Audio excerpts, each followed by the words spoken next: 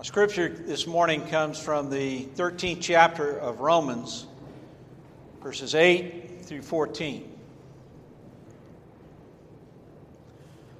Owe no one anything except to love one another. For the one who loves another has fulfilled the law. The commandments: you shall not commit adultery, you shall not murder, you shall not steal, you shall not covet, and any other commandment are summed up in this word: love your neighbor as yourself.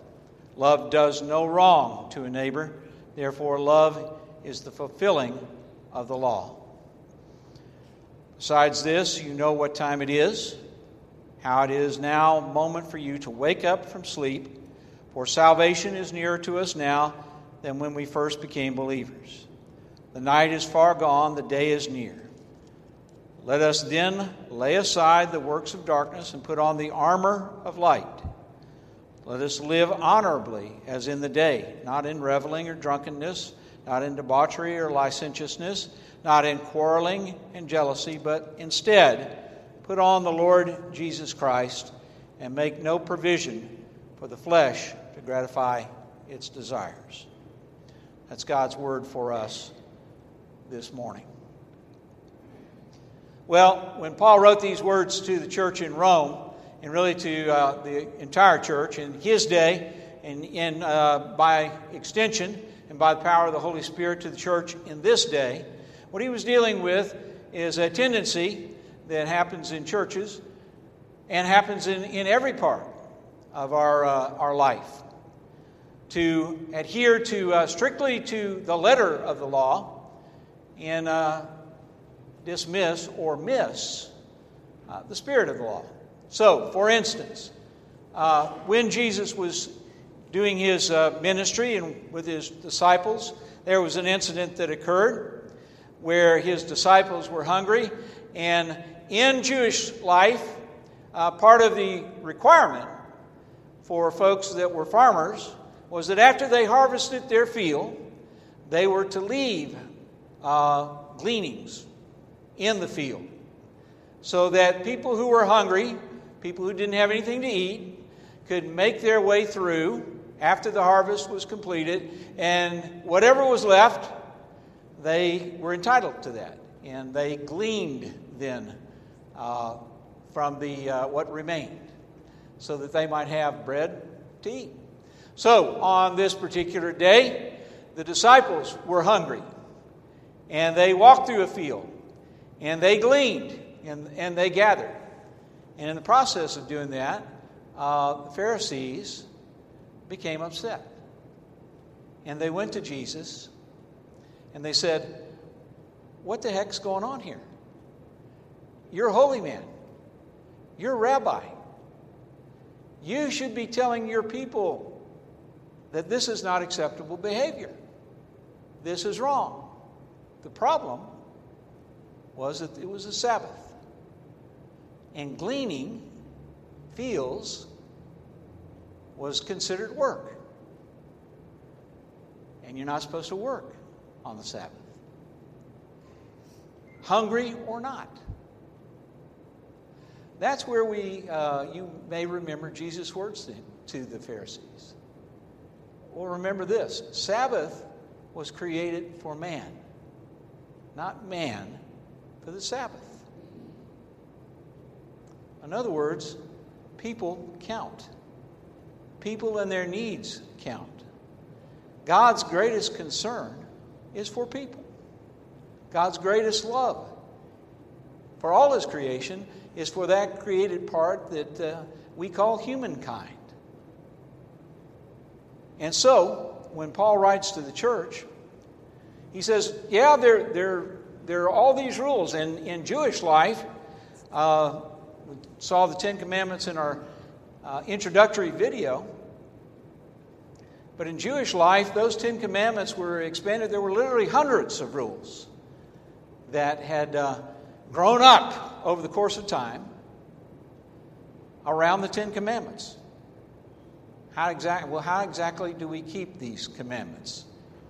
And so for every single circumstance that anybody could think about, a rule was created to cover that circumstance. And Paul said to a church that was trying to figure out what this idea of grace meant, what this idea, of genuine forgiveness meant, what this idea of putting other people first, beyond your own needs, what all that meant. Paul says, you know what? It can all be summed up in the simple words: love your neighbor as yourself.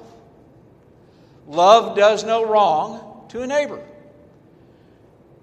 And working out what that means personally for you and collectively for the church and putting it into practice is one of the most urgent tasks that we face today in our culture.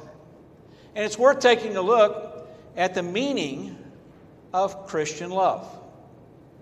Because Christian love is modeled after Jesus. So in Matthew 4, verses 23 through 25, shortly after Jesus has begun his ministry, we read that he is going about areas that Jewish rabbis typically didn't travel in. Galilee, Syria, the Decapolis, that's Gentile territory. And that's where Jesus kind of begins. Going to people and going to places you didn't typically go. Preaching and teaching to people that typically didn't get to hear teaching and preaching from holy men. And healing people. And if in those verses, when you read them, it becomes evident that there aren't any requirements. That nobody who is healed has made a confession of faith at that point. They haven't followed any rules in order to qualify for healing. It's entirely at the initiative and the grace of God. So, we model Christian love, first of all,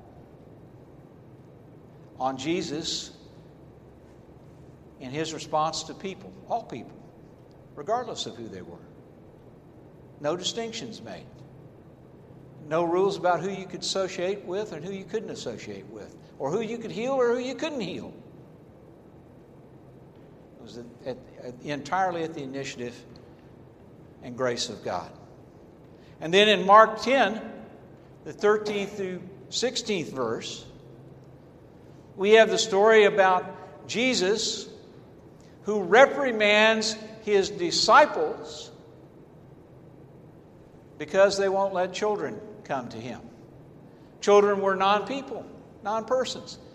To the extent they had any value or worth at all, it was economic. They were measured in economic terms. The more kids you had, the more people you had work in the fields, work around the house. They had value in that way. But culturally, until they reached a certain age, they were non-persons. And so the disciples, under the rules, rightly pushed the children away. They followed the rules. And then Jesus says, wait a minute. All people are welcome to come, especially children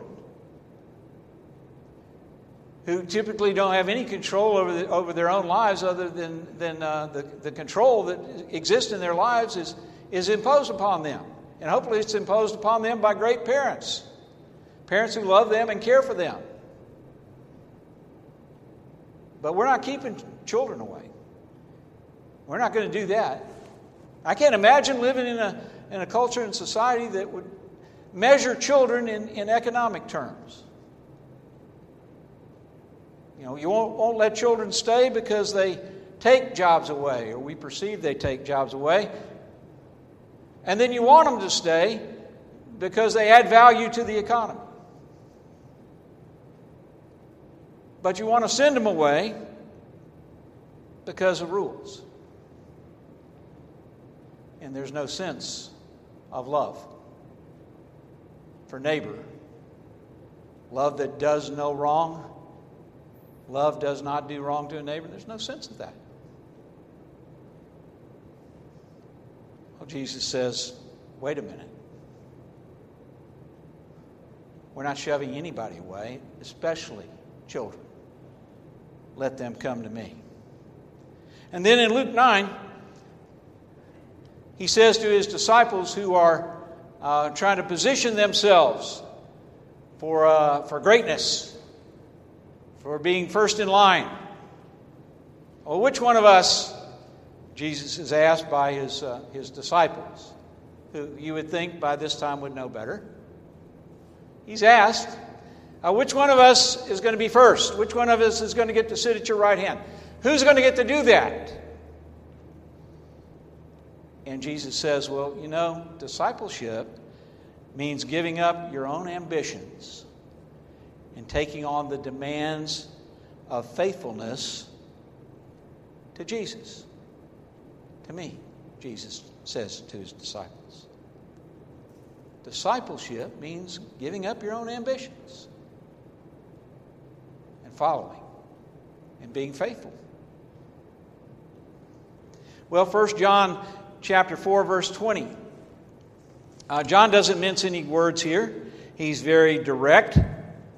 If you read and look at verse 20 there. Those who say, this is functional versus formal theology. Okay, formal theology is what you say you believe. I believe I love God. That's formal. That's what I believe. Functional is how you live that out. What you do with that. So, the formal statement, John says in this verse 20, those who say, I love God, that's formal. I love God. I believe that. And then he comes to the functional part. Those who say, I love God and hate their brothers or sisters are liars. You can't do both. You can't say you love God and hate brothers and sisters. For those who do not love a brother or sister whom they have seen cannot love God whom they have not seen. So, the meaning of Christian love is our functional theology, what we do, how we act, has to match our formal theology. What we say, we believe. So, part of exercising that love is knowing what time that we live in. Paul talks about that a little bit in verse 11 and beyond. We live in a difficult time. We live in a challenging time, and sometimes a very confusing time. That is the time that we live in. We're not unique in that regard. Christian people, have been challenged over the centuries by difficult times. My parents lived during the Depression. My grandparents experienced it, I'm sure, in a much different way than their children. My parents experienced it. I know they did. And then, can you imagine living through that? And then on the heels of that, here comes World War II. The whole world at war. Talk about difficult times, challenging times, confusing times. Now, we live in challenging times. Make no mistake about it. But we're not the only ones.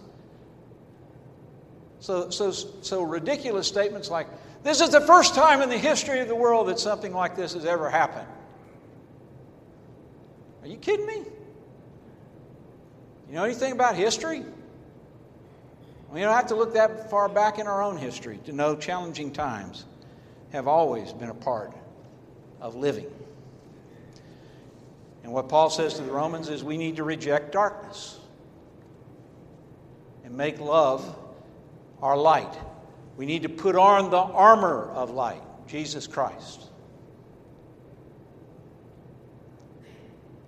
Christians believe that a new day dawned when Christ was born, came into this world. And that changed everything. Changed everything and continues to change everything. So we as Christians, we put on the armor of light. We put on Christ. And we make our way forward. Now, I'm going to do a quick little poll here. Some of you will remember about 30 or so years ago, this was wildly popular. It was based on a book that was written in the 19th century by a man named Charles Sheldon. It was called In His Steps.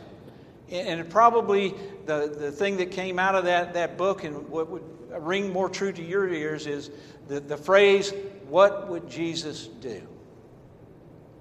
So, 30 or so years ago when this movement was at its pinnacle, wildly popular, how many of you had a refrigerator magnet or a bumper sticker or a bracelet or a necklace or something that said, maybe just had the initials, WWJD? How many of y'all had that? I had one of those. Okay. All right. Good many of us did.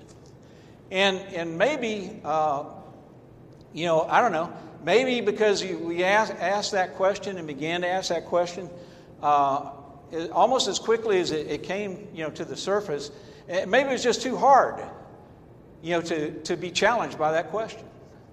What would Jesus do? So it was better. I don't even know where my WWJD bracelet is. Or refrigerator. That's all gone now. I don't know where it is. And maybe you still have yours. One of the people in first service said they did still have theirs this morning after service was over. What would Jesus do? You may have a hard time figuring out the answer, but you have to ask the question. That's what Jesus Christ challenges us to do. Ask the question. Struggle. Doesn't mean the answer is going to be easy or simple. In fact, it may be, if you may get an answer, it might be the answer might be the hardest thing that you've ever had to do in your life once you ask the question. Lord, what is it that you would have me to do? And the Lord answers and says, no, what's option 2? Please, let's go to chapter 2, page 2, something else. It may be the hardest thing you've ever been asked to do. What would Jesus? You have to ask the question and struggle to figure out the answer. Everything can be summed up in the simple, not easy, simple phrase: love your neighbor as yourself. Love does no wrong to a neighbor. Praise God. Let's pray.